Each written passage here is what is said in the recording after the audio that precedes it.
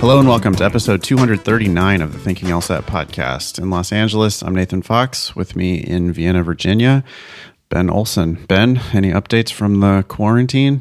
Yeah, we just got notified yesterday or the day before that the Virginia governor has shut down schools for the rest of the year. It's not that much of a surprise, but it is final now.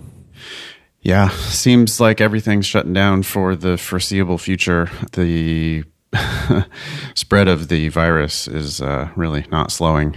And even if it does start to slow, all that does is indicate that we need to keep doing what we've been doing to keep our healthcare system from being overrun. Yeah. I had to go in for an emergency root canal the other day. Whoa. And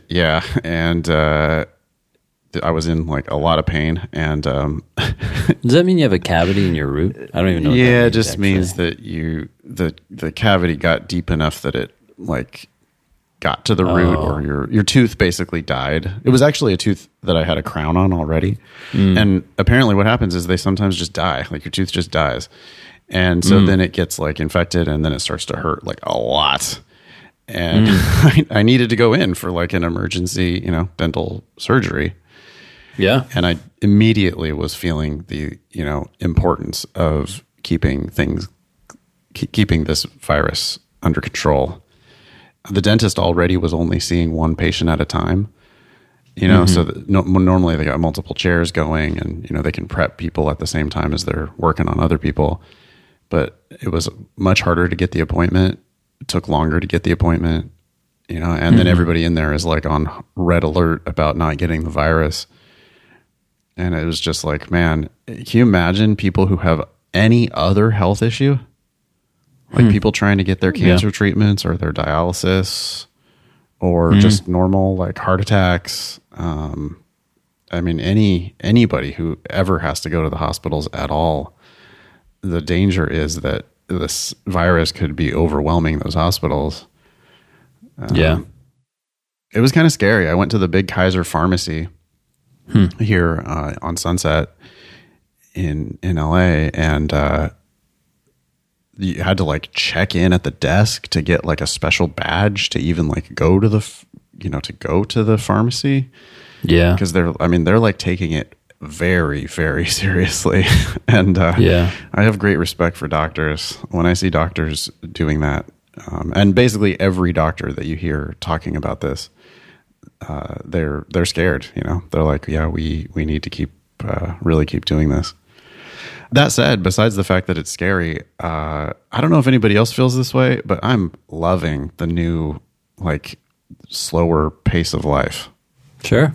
I can't remember if I said this last time or not, but I'm totally digging the lack of having to run around and do things all the time. Yeah. Just like the constant errands, the constant like, oh, well, I need that. I have to go to the store right now to go get that specific item. Yeah. And it's like, no, you really don't. You could totally do that tomorrow or not at all. You just don't need to. You could just calm down and stay at home and relax. So I've been getting lots of writing done, and I've been getting lots of hiking done, and I'm just feeling very like zen. I think I'm made for this. I'm made to be quarantined. I bet a lot of people are. I bet it's relieving for many people. Yeah. Even though it creates anxiety in others as well. But yeah. Yeah, I'm not feeling the anxiety in the slightest. I mean, it's like, it's sad, I understand that it's really sad, and that it is like scary that this could, if we don't do the right things, it could go very south. And I get it that it's really bad for the economy. We actually have some emails today from people who were impacted already by the downturn in the economy, and all that stuff is, of course, tragic. But there can be, it doesn't have to just be one thing. There can be a silver lining, I guess. And for me, the silver lining is it's just quiet and it's just relaxing. Yeah, I think I'll be changed on the other side of this. I think that my lifestyle will probably change when this is all over. Yeah. I think I'm going to be looking for more opportunities to just kind of relax and stay home and just sort of be comfortable doing nothing. Yeah. Yeah. I guess we talked about this like a couple of months ago. Or maybe it was the beginning of the year. I was telling you that I want to meditate more. And I definitely have been meditating a lot more. And that's partially what I'm getting out of meditating, is just the ability to be okay doing nothing. Well, I do know that meditation has a lot of benefits. I'm curious though, what kind of meditation you're doing. Like, this is guided, I assume? Yep. Well, I mean, and then when you do a lot of guided meditation, you also find yourself just falling into these, or I should say I find myself falling into these meditative kind of moments where I'm just sort of, I guess through meditating, I have become a bit more meditative in my normal life, where I just find myself like taking a breath and just sort of being in the moment more. It's extremely calming. So yeah, I just did the Calm app. Like, I subscribed to the Calm app. And I did their 30 days, like, how to meditate course, which I really liked. That was just 10 minutes a day. It actually took me like 60 days because I was only doing it every other day.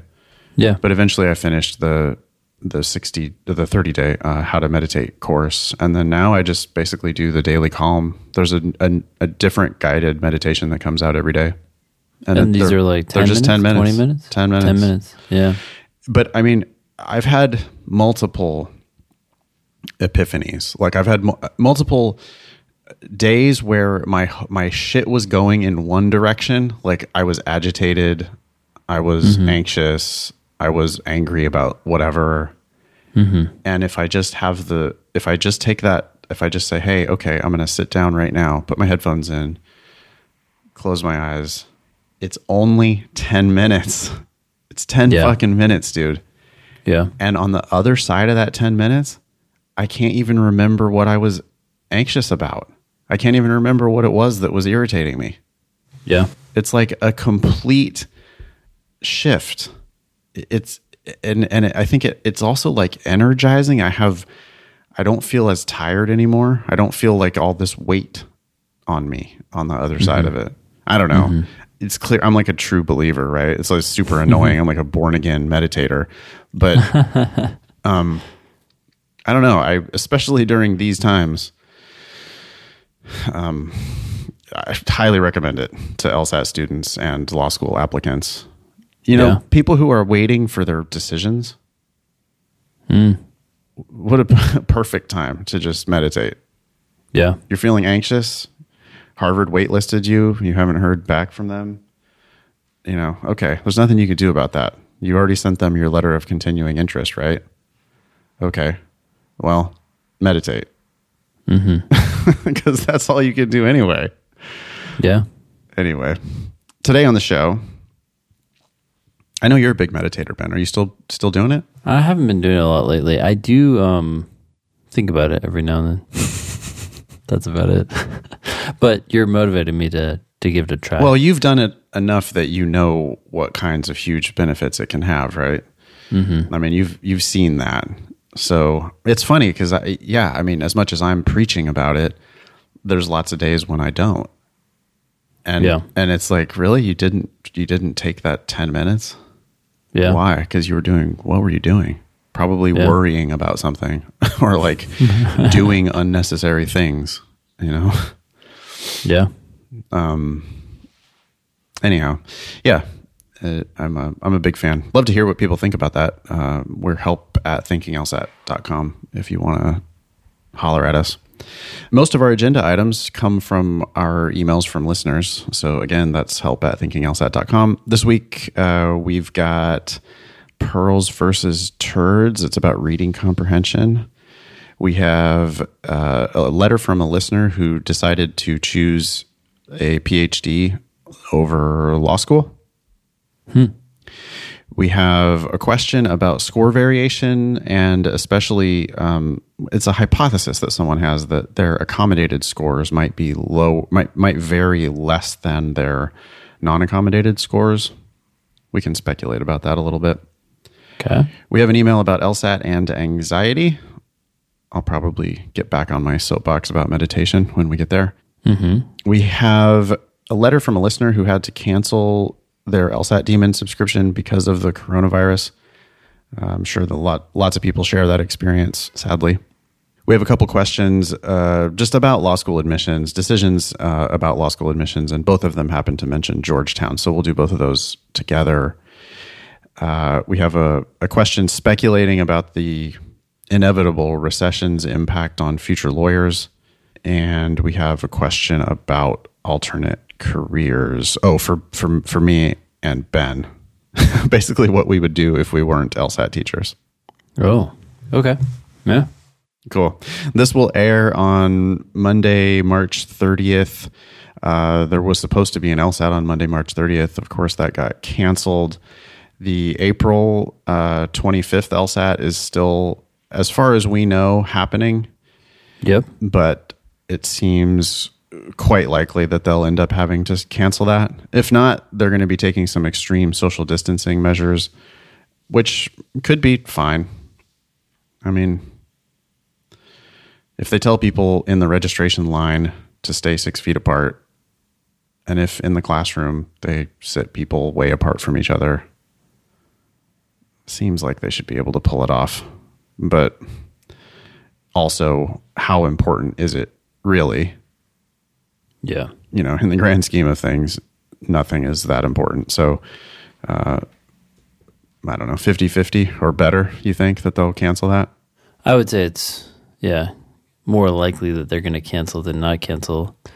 We should point out to anyone who somehow has missed the email from LSAC, if you're registered for the April LSAT, you have until midnight Eastern Time, Tuesday, March 31st. That's tomorrow, right? This is airing on the 30th? Yeah. Okay, so that's tomorrow. If you're listening to it the day this podcast comes out, to change your test date for free. It's a little strange because LSAC is not making its decision about whether to cancel the April LSAT until April 10th. At least that's what they've said. They said they will give us an update then. But if you're not sure, you could change your test date now for free. Perfect. We are teaching a class together online. Really looking forward to that. That's April 25th and 26th. You can go to thinkinglsat.com if you want to learn more about that and register. Anything you want to say about that joint class? No, but enrollment in that is up. People seem to be interested in that. People got nothing but time. World. And their live LSAT classes are canceled. We've been hearing for years, people have said, oh, listen to the show. Love you guys. You're so helpful. But I live in Omaha, so I can't study with you. Mm-hmm. And then people end up taking a shitty live Kaplan class. Or a university-sponsored class taught by some professor who happens to have a philosophy background. Oh, God. Those are normally the very worst LSAT classes. The LSAT class taught by some professor who's like, oh, I took the LSAT once. Yeah. Yeah. Great. Good job. Dude, check this out. The other day we went to the state park because all the state parks in Virginia are still open and went on a hike. I don't know if that's violating all sorts of rules, but it was very much out in the open, and there's tons of trails on this park, and there wasn't that many people there. But in any case, we pull in and someone's like, oh, your license plate says LSAT. What does that stand for? I was like, the law school admission test. And he's like, that's what I thought, but I wasn't sure. I couldn't believe that someone would have a license plate with Who that the test fuck on would it. put that on their car? Yeah. And then he started telling me about how he took the LSAT, and I don't know how old he was, but he's on the older side, and he was talking about cases and how I guess you used to have to, you were given cases and then you were deciding like what the outcome should be and then using that precedent to decide other cases. What? I was like, I don't know what the hell you're talking about, but I didn't say that.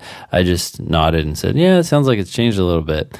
And then he ultimately told me that he decided not to go to law school, and I said, that was a good decision. Nice talking to you. This was an older gentleman, because that sounds like a very old version of the LSAT. A very old version. Yeah, older gentleman. So Got it. he was nice, but yeah, I didn't know what he was talking about. Got it. So if your live Kaplan class was canceled and they're trying to get you into their shitty online program, this is a real good time to jump ship and come on over and study with us. We are teaching that live class on April 25th and 26th. And I have also moved all my classes now live online. So I'm teaching live online on the weekends. You can go to our websites to learn more about the options you have to study with us. But there's never been a better time to just study with the LSAT Demon. I have noticed been a little bit of an uptick in ask button requests in the Demon, which is fantastic. I put in a real big day of writing yesterday, wrote a whole bunch of new explanations. And what are we up to on coverage of the LSAT questions now? Oh, yeah, I just emailed that the other day. Yeah. I think it's 84.5% of the 9,000 some odd questions. So that means we have at least one video or a written explanation for 85% of all of the LSAT questions that were ever released. And we will be up to 100% on that by the end of the year. For sure. Yeah, I expect by the summer. I Yeah. think that if we keep at the current pace, Yeah. we'll be done very soon, and there won't be. And most of those questions are like level 1 questions that Yeah. no one's ever asked about. Right. But we'll still get to them. And from the student perspective, it's virtually 100%, because all you have to do, if you run across a question in the Demon that doesn't have one of our explanations, all you got to do is just hit ask, and we'll get back to you in a couple days. Right now, because of the higher volume, I'm running a couple day backlog, but I'll get caught up, and I love doing that. By the way, I love the idea that when someone hits the ask button, I can write them an explanation. Like I have a student, like one student, Yeah. to respond to, especially if they wrote a good question about what they were confused about. Yeah. It's a nice little writing prompt for me, because of course I'm only talking about logical reasoning now, but I get to write a targeted explanation for that person, put like a good solid effort into it, and then I know it'll live in the Demon forever. So it's that's what I'm doing with my quarantine time. It's good use, man. Yeah. Okay. June LSAT is still scheduled for Monday, June 8th. Again, email the show, help@thinkinglsat.com. Let us know what you're doing in the quarantine. Let us know how you're adjusting to this new life. We'd love to hear from you. Please leave us a review if you can on iTunes. Hit the 5 stars, but also, write a couple words about what the show has meant to you, or I don't know, whatever you want to talk about. Ready to dive into this pearls versus turds? Yeah, let's do it. Go ahead. Dear Nathan and Ben, praise the Demon. Oh, cool. Here is something for the turd pile that I think is a pearl. Interesting. It has really helped me.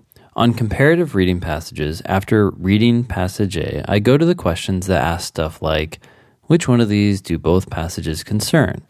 And eliminate everything that does not concern passage A.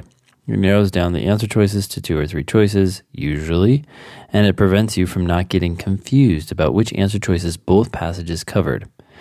After you read both passages, it can often be hard to remember what was mentioned in only one or both. Also, this would be a good opportunity to answer the questions that only concern passage A, because there are often trap wrong answer choices that are applicable to passage B, but not passage A.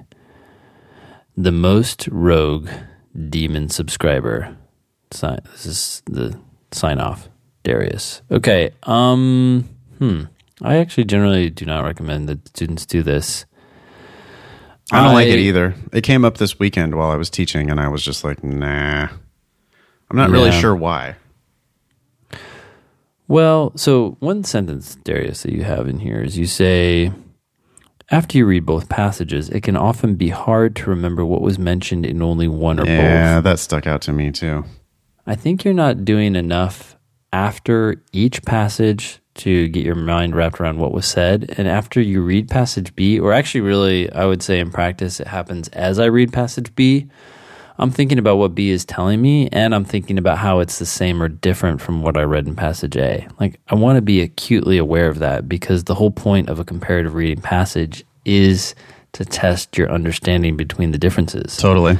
Of the differences. And sometimes, these passages, the authors can agree, they can disagree, they can not really be talking about the exact same thing. Like, obviously the topic is going to be similar, but they could be talking about slightly different aspects of the same topic. And so they don't really agree or disagree. There's one person is talking about aspect A and one person is talking about aspect B. And so as I'm reading B, I'm trying to figure that out. Like, hey, are you buddy-buddy with this guy? Are you a little bit in disagreement? Are you taking a different perspective but agreeing? I don't know. Those are things that I want to figure out as I'm reading. So when you say you find it hard to remember what was mentioned in only one or both, I'm worried you're just not doing enough work up front. I'm glad that this is helping you, but I wonder if you could do even better without kind of going back and forth. And this is even harder in the new digital LSAT, because you have to click through the questions, you have to cross out answer choices that you don't like, and then go back to the questions. Yeah, can I point out the passage? Yeah, I've got another thing that he said that I don't like. It narrows down the answer choices to 2 or 3 choices usually. Mm-hmm. That's not good. That's just not good. Like, I want you predicting the answers. Mm-hmm. I want you to just go into those answer choices knowing what the answer is. People don't realize how predictable the answers are, even on the reading comp. Yeah. Half the questions are just asking you what the main point was anyway. So if you think that this is good, that, you go into you skim the questions and by the way, you're taking time to do this, right? You were just talking about that, but there's some cost to skipping through the questions to see which ones are only about passage A. But anyway, you find a question that you can clearly see is only about passage A, and then now the big benefit is that you are able to narrow it down to 2 or 3. The marginal value of narrowing it down to 2 or 3 is not that high. Mm-hmm. It's if you randomly guess, you're going to get it right 1 out of 5 times, right? So 0.2 points is your expected value. Mm-hmm. If you narrow it down to 3, your expected value is now 0.33 points. Mm. That's a tiny improvement in expectation. Yeah. Even if you narrow it down to 2, now you've got a expectation that you're going to get it right half the time, 0.5 points. But you were going to get it right 1 out of 5 times, even if you randomly guessed 0.2 points. So it's just not as good as people think it is to narrow it down to 2 or 3. Narrowing it down to 3 is actually bad. I'm not impressed by that at all. Well, it is true that Darius has not read passage B yet, and I think his idea is that he's going to come in with more information and then be able to narrow it down to 1. That defeats the whole purpose of this whole plan. I thought that his whole point was, I'm only going to do this for questions that only mention passage A. If he thinks he's going to then get something out of passage B that's going to help him go back and answer that question that he now narrowed down, then I don't even know what the hell this is about. I don't even understand the strategy at all at that point. You can't answer that question if passage B is required to help you answer the question. Then what are you even looking at that question for? You haven't read passage B yet. So I'm going to say that this is a turd. My vote is turd. I can't imagine ever teaching someone to do this. I think you can do better, Darius, if you try a little bit more up front to get your mind wrapped around the main point of A, passage A, and the main point of passage B. Give it a shot. See how that works for you, and see if the clarity allows you to go through the questions faster. Yep. You need to read better. I mean, I did a comparative reading passage this weekend in class, and I read the first passage. I read it like intense. I'm engaging. I'm like fighting with it. I'm asking questions as I go. I'm making predictions as I go.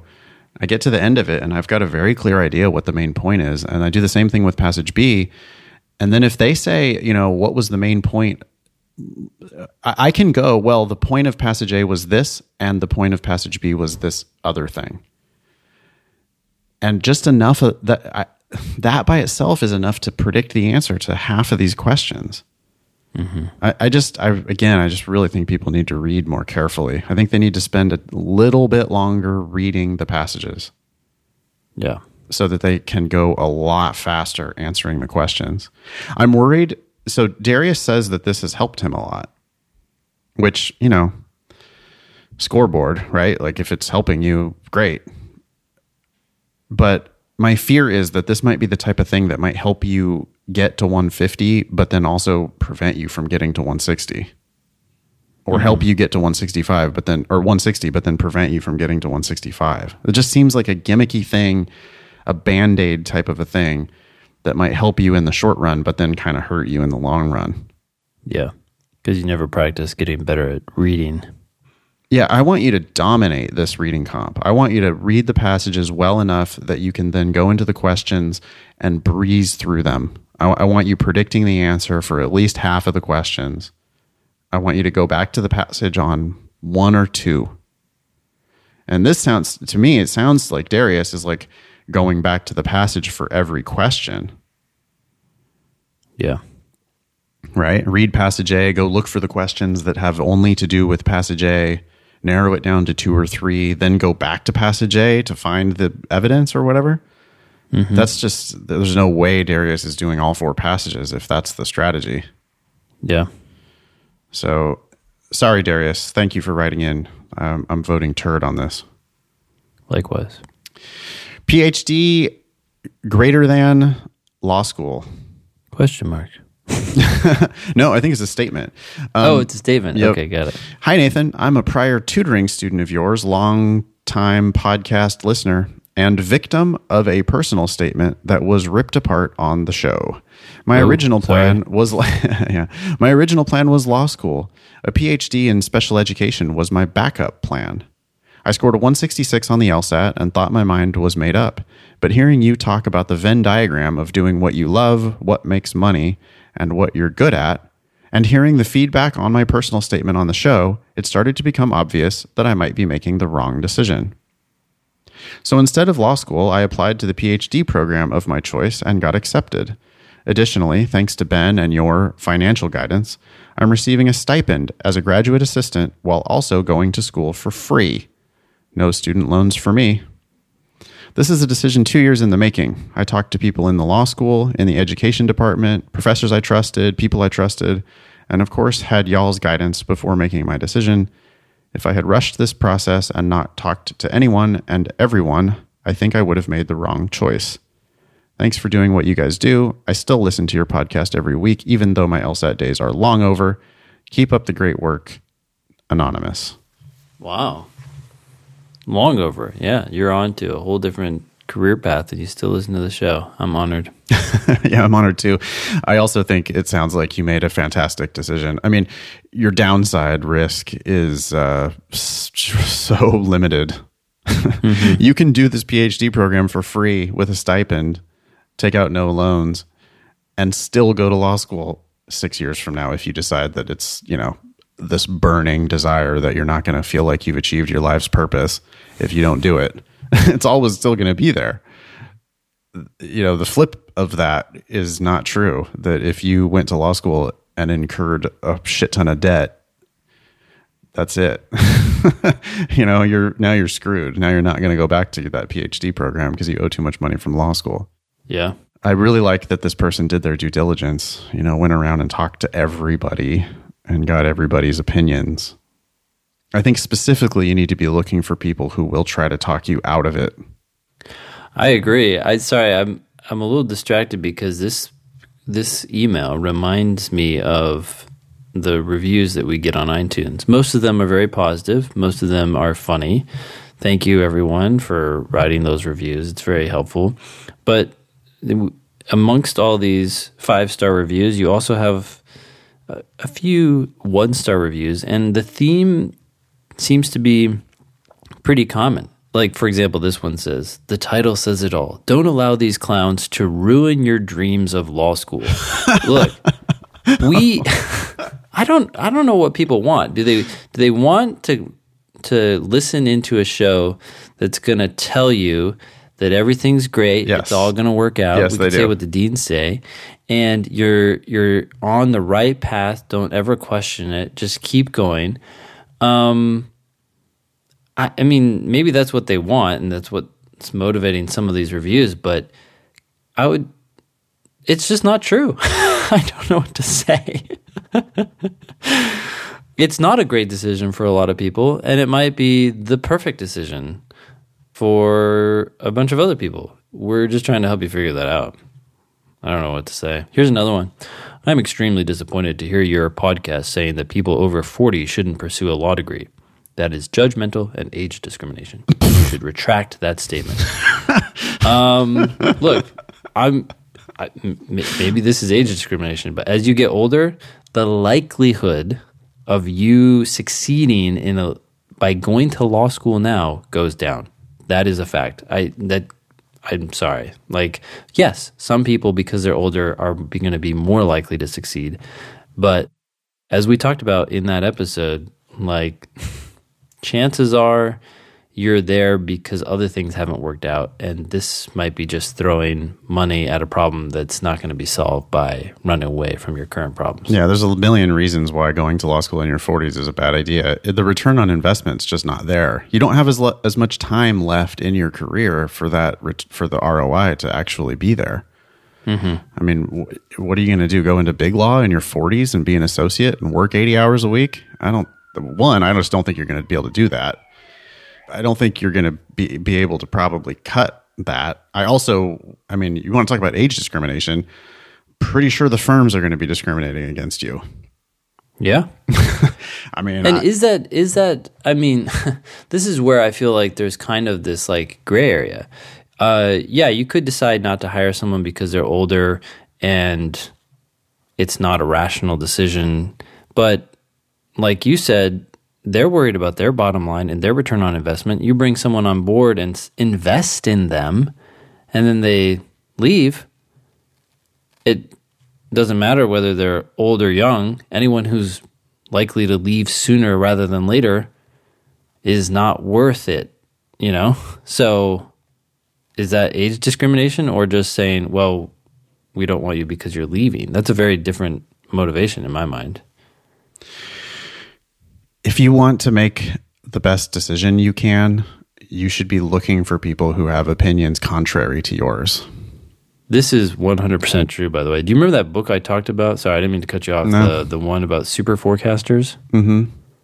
I don't remember you talking about that, but go ahead. Oh, anyways, that was one of the key points of the book. They did this study on people, and they asked them to predict what would happen in certain events, random things. Like, they would just take things from the news and say, hey, look, there's a conflict over here in Iran. In the next 3 weeks, do you expect Iran to withdraw its ships from the, whatever the conflict zone, or to stick it out, or to fire a shot, or something like that, right? And they'd ask thousands of people. And there were these people who would consistently perform better at predicting what would happen than other people. And they're like, and it was much greater than 50%. I think it was like around like 85% accuracy or something crazy. And they're like, okay, so this is better than chance. And so then they had to do the study again because they wanted to know if it's just like chance that a certain segment got lucky, right? So, and then these same people performed well again, and they looked into what they did differently. And one of the things that they did differently is that they deliberately and consistently sought out opposing views from their own. And it helped moderate their ability to predict the future.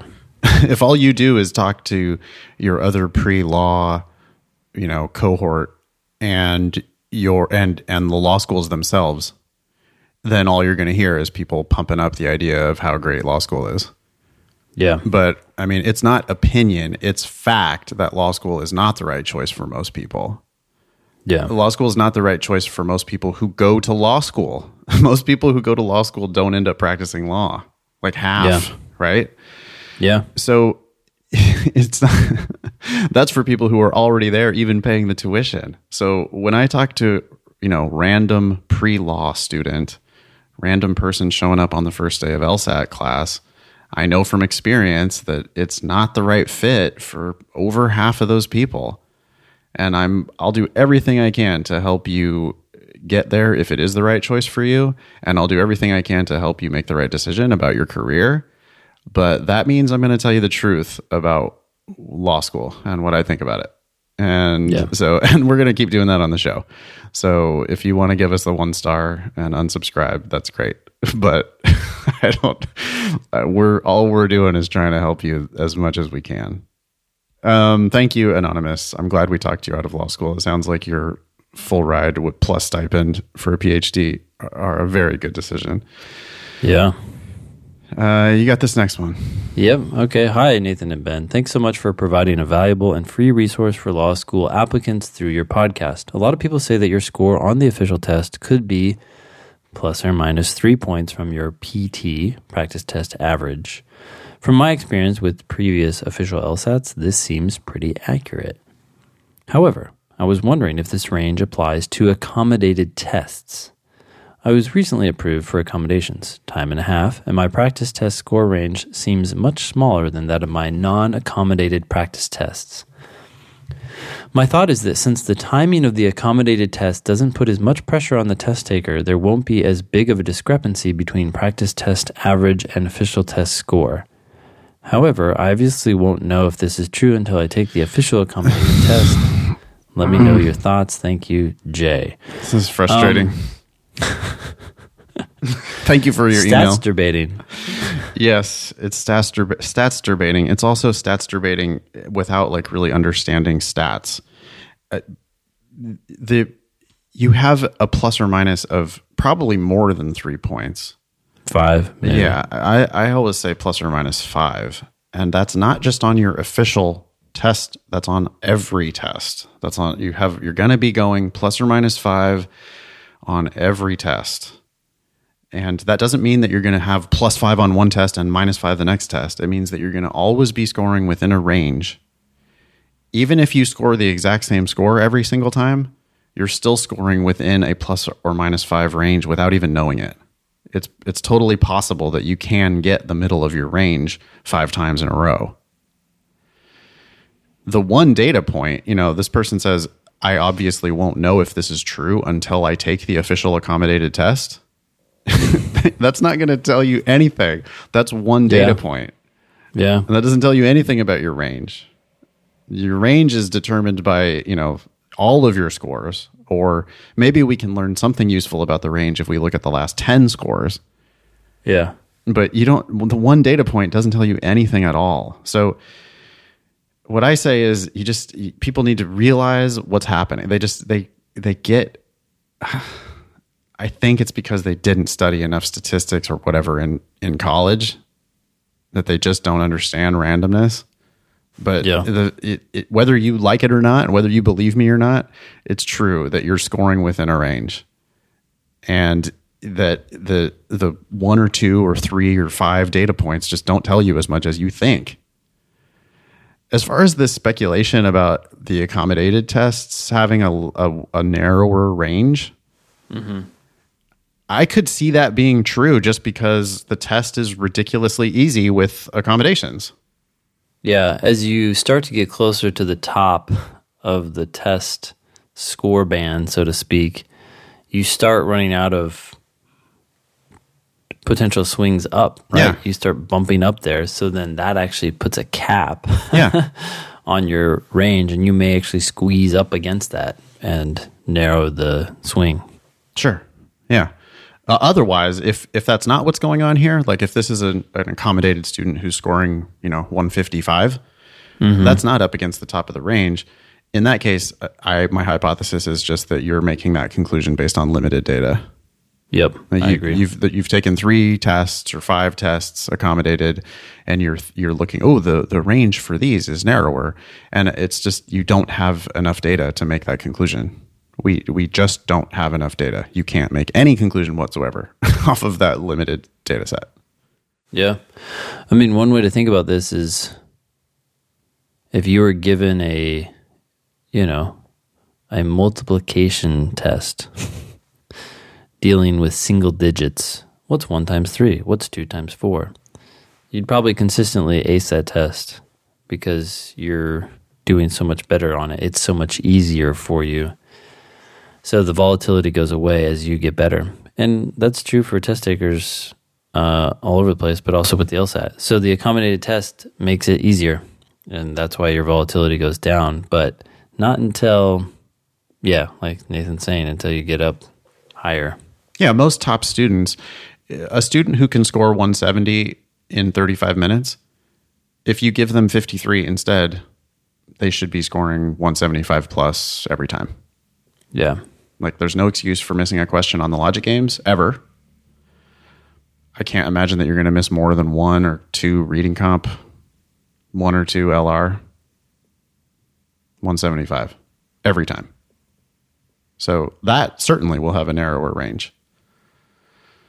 But otherwise, I don't know. I think Ben said it. Statstrubaiting. That's basically what it is. Yep. Thanks for the email. We do appreciate it. I really think you're probably just trying to draw conclusions from limited data. What's the motivation here, I think? Because people do this all the time. It's to anticipate what's going to happen and they'll therefore feel more at ease. Whereas really this effort should ideally be redirected toward learning from your mistakes, regardless of what your score is, up or down. Yeah, I mean, and it's human nature. I get it. Mm-hmm. That's what people do. Again, people do that when they're on wait lists, right? They're just like, they want to speculate about what their chances are, or even before they apply, they want to speculate about what their chances are. And it's like, we don't know. You're one data point. You're one applicant out of thousands, and there's going to be some randomness. We see weird shit all the time, where people get into, my famous example, or famous for me, is that, the student who called me in tears because they got denied by Berkeley, and then that same day called me elated because they had been admitted to Harvard. And that shouldn't happen, but it does happen. So that's just, there's a lot of randomness in the process. Yeah. I feel like I never stop saying that. And I also feel like no one's ever satisfied by that. But that's the truth. Next one. Yeah. LSAT and anxiety. It says, how can I best relieve test day anxiety? While my diagnostics were real LSATs, I took them in my room. I'm afraid that the pressure of test day will make it harder for me to comprehend the information on the screen.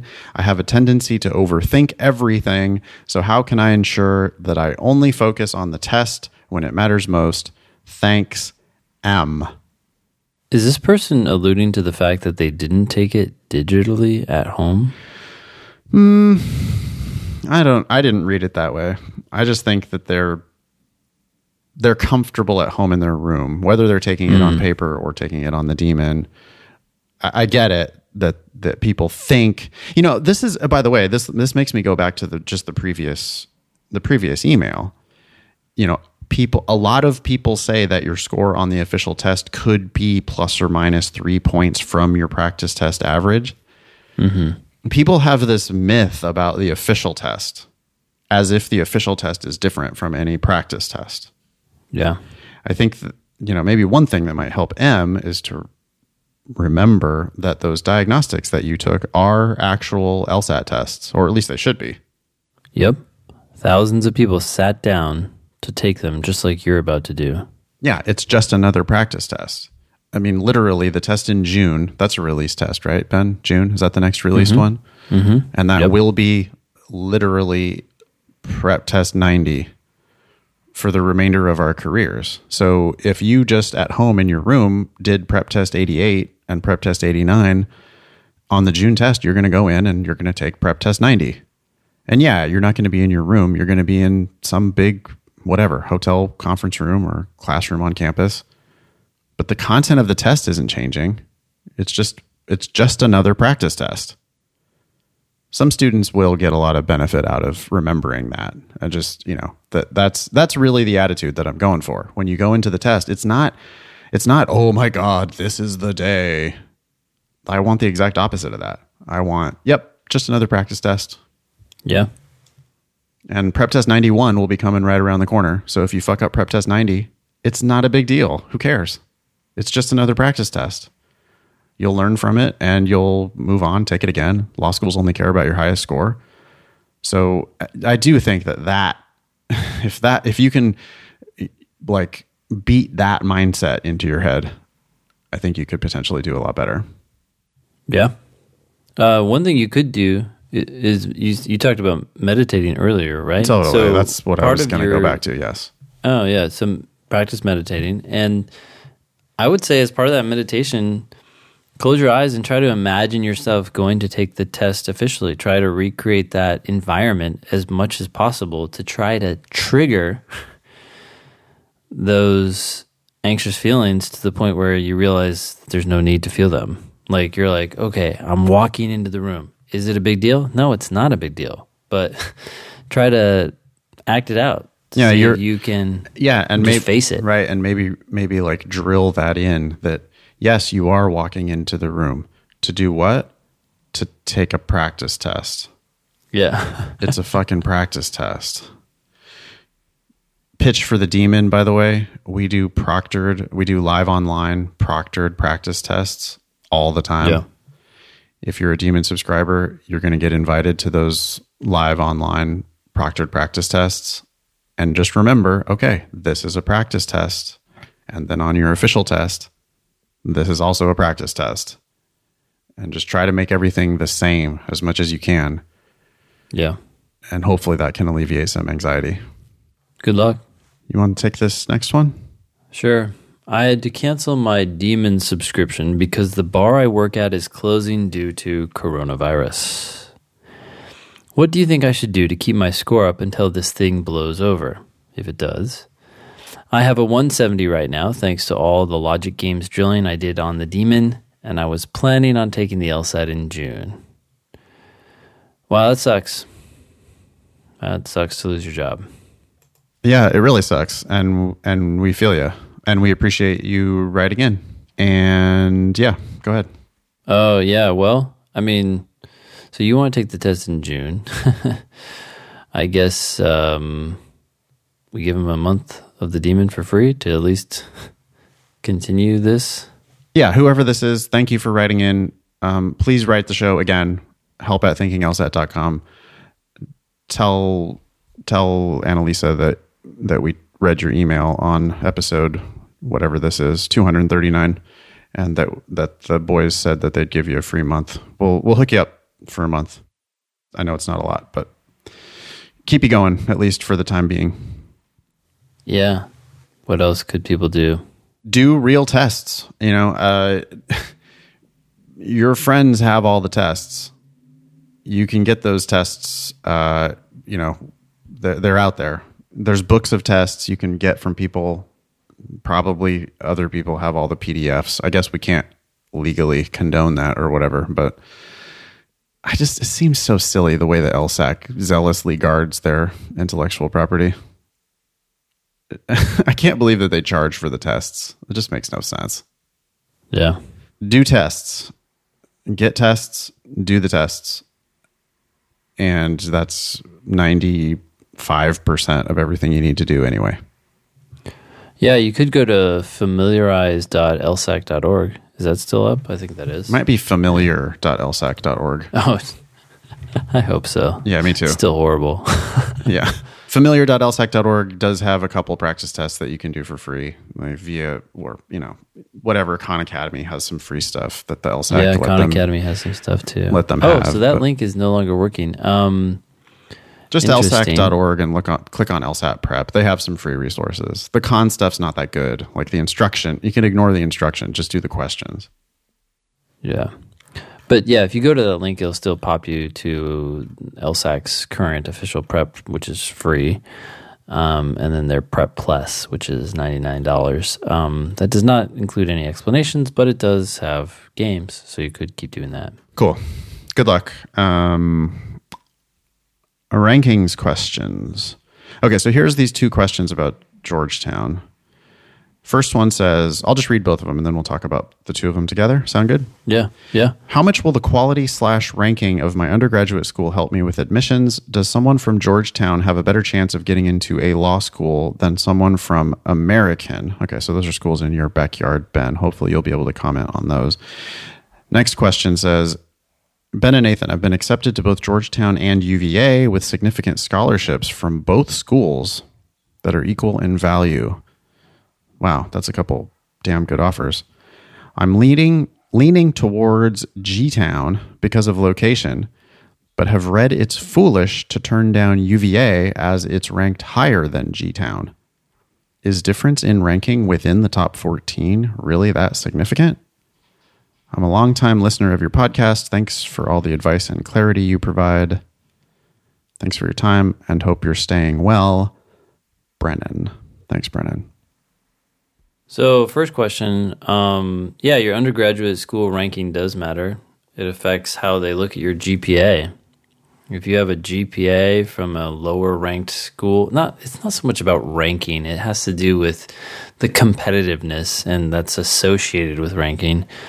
I would say Georgetown is much more competitive than American. And so, a 3.5 from Georgetown is going to be weighted more than maybe even a 3.7 at American. I have no idea, but yes, that is taken into account for sure. It's taken into account, but I just don't think it's the first thing they're thinking about. Like, I don't think that goes into their index calculation. So I was under the impression that they adjusted GPAs based on your undergraduate school and major. Okay. And so then that did affect your index. It's not going to affect it that much. I'd rather you get a great GPA from a lower ranked school, but it's still a factor, I think. Yeah. So kick ass no matter where you go. I mean, bad grades are not good. Lawyers are the type of people who get straight A's. So you need to just get straight A's no matter where you go. But I want to read more. I want to know more about this. Like, if it is true that law schools are actually like multiplying your undergraduate GPA by some factor to adjust for school difficulty, like before putting it into their index calculation, I would love to know about that. So please email the show. If you know about that, please help us educate ourselves and educate the audience. help@thinkinglsat.com. Let us know what you know about how law schools adjust based on difficulty of undergraduate institution. I always thought that it was the kind of thing that they would look at it if you were on the bubble. I didn't know that they were like, systematically taking that into account. So I feel like I've heard that a couple times. I could be wrong, but I was under the impression that they take that into account as well as your major, in that it's not just like soft, as you're saying, that it's more of a matrix, and each school has their own little matrix. Okay, well, I mean, they are getting applicants every year from these same schools, so probably someone did sit down and say, hey. Sure. Okay, so let's just learn a little bit more about that. I'm used to randomly speculating, but we can actually get a little bit closer to the truth there with some research. What do you think about this next question? Yeah, so the question is there a difference in ranking within the T14, and is it significant, really, I guess, is the question. You said that you've gotten significant scholarships from both Georgetown and UVA, and that they are equal in value. If that's true, I don't know. I don't value Georgetown's location that much. I would say it's worth going to UVA, which is in the top 7 or something like that, over Georgetown. If you can go there for the same price, then heck, I think UVA is in a beautiful town away from the city. So, yeah, it depends on what kind of a lifestyle you want. I mean, you got two really great options there. I mean, everything's going to work out just fine for you one way or the other. So where do you want to live? Do you want to live, in DC, or do you want to live out in the sticks? I guess the flip side of this is if you do decide to go to Georgetown, you're probably slightly more likely to do better. And so, that could be worth it in the long run. Get a better GPA. Yeah, that's going to be a pretty slight effect, I would think. I mean, it's not like there's a bunch of, schlubs going to Georgetown. Like the bottom of the class at Georgetown is not dumb. The stratification, though, does happen, and I think it's interesting. Yeah, I guess you're right. Now I'm thinking about Berkeley. I think Berkeley and Georgetown are roughly like similar law schools. Mm-hmm. Anyway, go ahead. Yeah, I don't know. I mean, when working in legal writing consulting, we went to different firms, and different firms are all stratified based on, they don't have rankings, so to speak, but they're certainly, higher tier firms. And those higher tier firms tend to hire from, you have firms that hire only from Harvard, and then you have firms that only hire from the top 3 and the top 10 and the top 14 and so forth. And you did see a difference in how quickly they picked up on the material, how much they appreciated the material. I mean, it's interesting. You talk about legal writing, and the lower ranked firm you go to, so to speak, it's like the less they're kind of understand the importance of these nuances that you're talking about. Yeah. And you're like, you are getting them wrong and you don't care about them. Well, I guess there's an association there. But anyways, you could see it. I don't know how to describe it other than classes moved faster, people picked up on these things quicker. Yeah. So I wonder if it's not much, but I could see UVA being slightly more competitive because a larger percentage of the class is scoring higher, and I'm coming around to your point of view. The more I think about Stanford and Berkeley, the difference between those two, like if you were choosing a full ride at Stanford versus a full ride at Berkeley, I would definitely in that case take the Stanford offer. I would rather live, I think, in Palo Alto probably than in Berkeley, but that's not even the reason why. The reason why is because Stanford just is. There are options. I think there are things that you can do with a Stanford degree that you can't do with a Berkeley degree. I also would anticipate that the competition at Stanford is going to be much steeper. It's going to be way harder to compete against the Stanford law students than the Berkeley law students. Berkeley law students are not dumb, but Stanford law students are like frighteningly talented. Mm-hmm. And I don't know anything about UVA really, but maybe you've seen that a little bit, Ben, where like Georgetown students are awesome, and then the UVA students are the ones where you're like intimidated by them. You're like, oh shit. Yeah. Like, this is like, different, special, different. Yeah. And that may, entice you to go to UVA, or maybe you decide, oh, I want to go to Georgetown and dominate there, because Georgetown and UVA are closer in rankings. So, if you can pull up your GPA at Georgetown, maybe it's worth it. And it sounds like you kind of want to go to DC anyway. So I don't know. Well, if you want to live and work in DC, then I mean, there's a lot of reasons just to go to Georgetown, because you're going to be working on your network, in the city. Yeah. I think this decision should be basically, I don't think the rankings should really come into play at all for Brennan. I think it should be much more about what you want to do after law school and what kind of a life you want to have for the next few years while you're in law school. Yeah. And do you want to be in the idyllic, countryside type of a deal, or do you want to be in the hustle and bustle? That's not a factor, right? I mean, people need to take that into account. It's going to be your happiness and quality of life for 3 years, as well as a network that you're going to build in a place, like a life that you're going to make for yourself in a place. So you don't have to stay there after law school, but so many people do. So I don't know. I think that's a perfect opportunity there for geography to be a factor. Yeah. But good job getting those competing offers. That's awesome. You got a good problem to have. Yeah. All right. We got another email here about the recession. Hi, Ben and Nathan. With the current state of the economy, I wanted to get your opinion on how a potential recession may affect employment prospects for law students. What do you think about that construction, that sentence? With the current state of the economy, I wanted to get your opinion on how a potential recession may affect employment prospects for law school students. It's wordy. Well, I cringe at I don't think people should be starting very many sentences with the word with. Sure. It's like necessarily you're not starting the sentence with your subject. Yeah. It's this like preamble.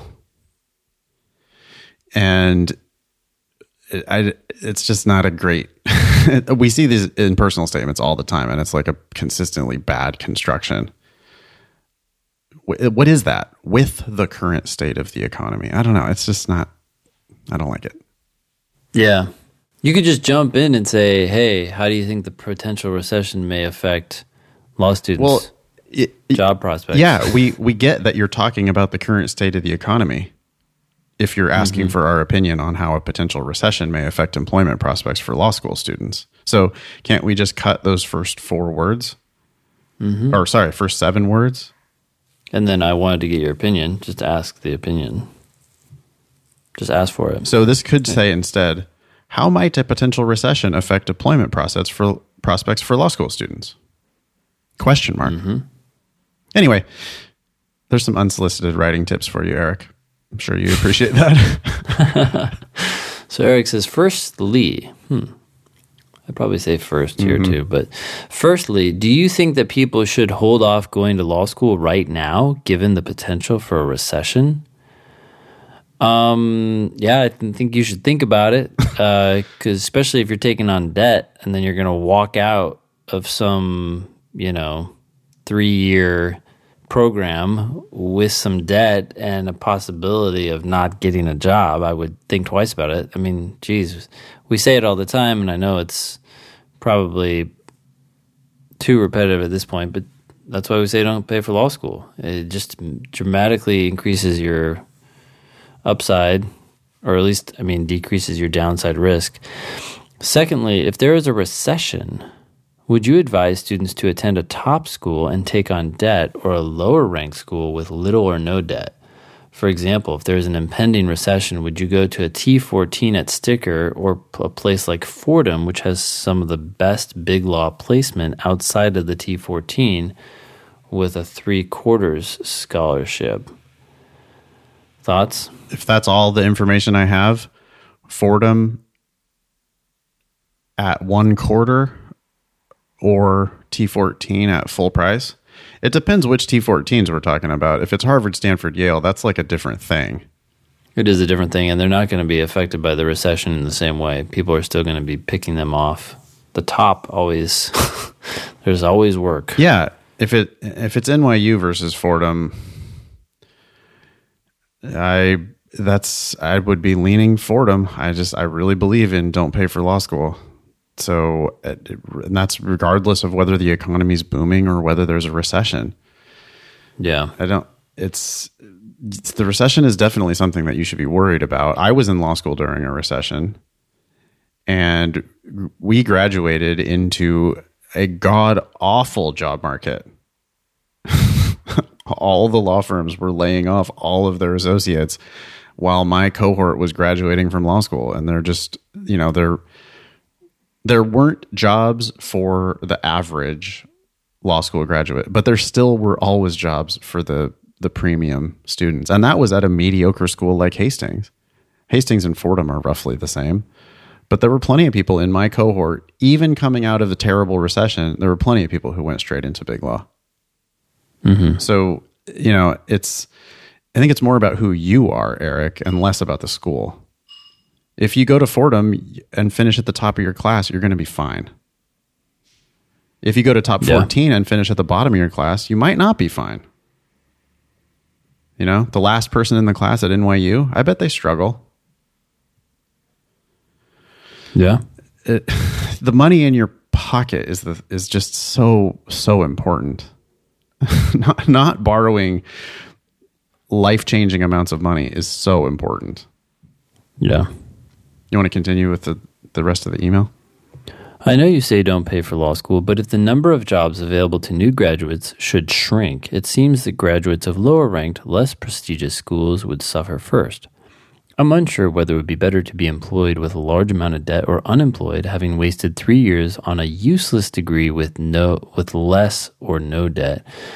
I I agree with this general sentiment, but it depends on what schools you're looking at. I mean, if you're going to for free to some, not Fordham, but something even lower ranked than that, it might be worthless. It's a false dichotomy too, because Eric is ignoring the very real possibility of the worst case scenario. Mm-hmm. Right? It's not employed with a large amount of debt versus unemployed with debt. Mm-hmm. What about unemployed with debt? Yeah. And you can only open up the door to the possibility of unemployed with debt if you take on the debt. So, it's Eric, that odds of that are not zero. And the odds of that increase in a recession, not decrease. So, you're right that the lower ranked law school graduates get hit first, but at the same time, the mediocre students at the top 14 schools get hurt. Yeah. If you do just okay at NYU, but you owe $250,000, I don't think you're going to be very happy graduating into a recession. Yeah. And he's acting as if the T14 guarantees you a well-paying job and Fordham doesn't. But, he acknowledges that it has good big law placement. And if you're going to be getting a scholarship, I just think your risk is it's just such a safer route. Yeah. So my advice in a looming recession, I think that the recession, if anything, makes me more likely to say don't pay for law school. Like people that are, when, we've yelled about this a lot, but people like walking away from a well-paying job in order to go to law school, a recession is a real bad time to be doing that. I agree. If you still have a job, if you have a recession-proof job and you were thinking of leaving it to go to law school, the recession is the worst time to do that. Yeah. So I think you got to tighten your belt in a recession. I think this is not the time to be borrowing money. I think it's the time to make money if you can, and definitely don't be putting yourself in hock for a degree that it has questionable value for everybody. We don't know how you're going to feel about the practice of law 3 years from now. You could decide not to practice law for a million reasons. And if you do that with no debt, it's a much better decision than doing that with debt. Yeah. Anyway, last one. Yeah. Hey, Thinking LSAT crew. Nathan joked in episode 235 that if LSAC blows up the LSAT, they'd be forced into retirement. They being me and Ben. That got me thinking, what would Ben and Nathan do if they weren't teaching the LSAT? Love the Demon and the podcast. I'm truly addicted to both and love drilling logical reasoning so much I might do them forever like my grandma does crossword puzzles. Thanks, Trent. Cool, man. This is a good one to end on. Yeah. I think I'd go into writing something. Like, I know it's weird, but most authors don't make it. But it's something I could see myself doing. What would you write? That's an interesting question, but I think I'd write a book for my kids. Wow. Like what age would you be shooting for? You've got a range.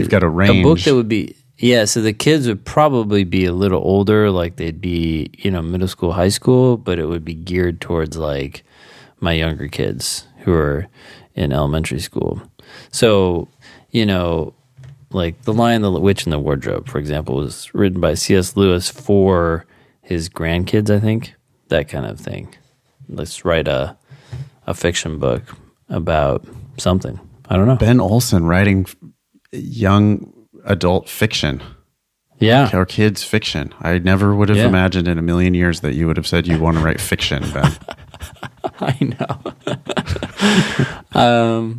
But I so here's where this comes from. I read to them, most nights. Sometimes it's too late and I'm like, get in bed. You don't have time for this. But they always want to hear stories, and it's fun to read stories that other people have written. It's also fun just to make them up. They seem to find them interesting from every different angle. So I don't know. I think if I was writing to them, it would be fun and fulfilling, and hopefully maybe other people would like it as well. That's awesome. Wow. I think I would probably be a writer as well. I'm not exactly sure what I would write, but I enjoy writing a lot, and I have put in a goddamn lot of reps. Yeah. And I can feel the muscle growing. Mm-hmm. The more I write, the better I get at writing. And so, yeah, if I couldn't be an LSAT teacher anymore, I would probably write. I don't think I would write fiction, though. I think I would write nonfiction. And I think I would write maybe essays, like kind of like a David Sedaris type of thing, like a nonfiction magazine essay kind of thing, like sort of memoir-ish, just life, just the stories from life. I think that's what I would do. Cool. Should we retire? We're done. Thanks, guys. Thanks, Trent. Yeah. You can join the Thinking LSAT podcast group on Facebook if you need some interaction with humans. We are at Thinking LSAT on Instagram and Twitter and all sorts of social media. I use Twitter a bit. I'm at InFox on Twitter. Ben uses Instagram a bit. He's at InnovatorBen on Instagram. You can visit strategyprep.com and foxlsat.com to learn about our individual services. But really what you should do is visit lsatdemon.com. It's our joint LSAT class. It's awesome. It's everything you need for LSAT prep. And there's all sorts of live online components to that. So if you're looking for an LSAT class, and we're in these uncertain times where, the live options are now closed to you. By the way, most of you, the live options that were open to you sucked. So it's good so that they those weren't are really open. Yeah. Well, they were open, but they were going to just waste your time and money. And instead you can study with us in the Demon. I mean, if you've listened this far, you trust us to some extent, and we would not tell you to do the Demon if we didn't believe it was the best thing you could possibly do. So join the Demon and, be one of these people who have multiple full rides to law schools. We'd love to have you. There's a 7-day free trial, lsatdemon.com. If you haven't given it a shot, now is exactly the time to do it. You can listen to the show all sorts of ways: Spotify, Apple Podcasts, YouTube, Stitcher, Thinking LSAT. If you appreciate the show, if you want to, help to spread the word, all you got to do is tell one person. Just find one friend and say, "Hey, you should be listening to this." Yes, I'm laughing because it's like the coronavirus. You just have to find one person. You got to infect one person, and we could take over. Yeah. All right, that was episode 239 of the Thinking LSAT podcast. Thanks all y'all for listening. Nice knowing you. Don't pay for law school.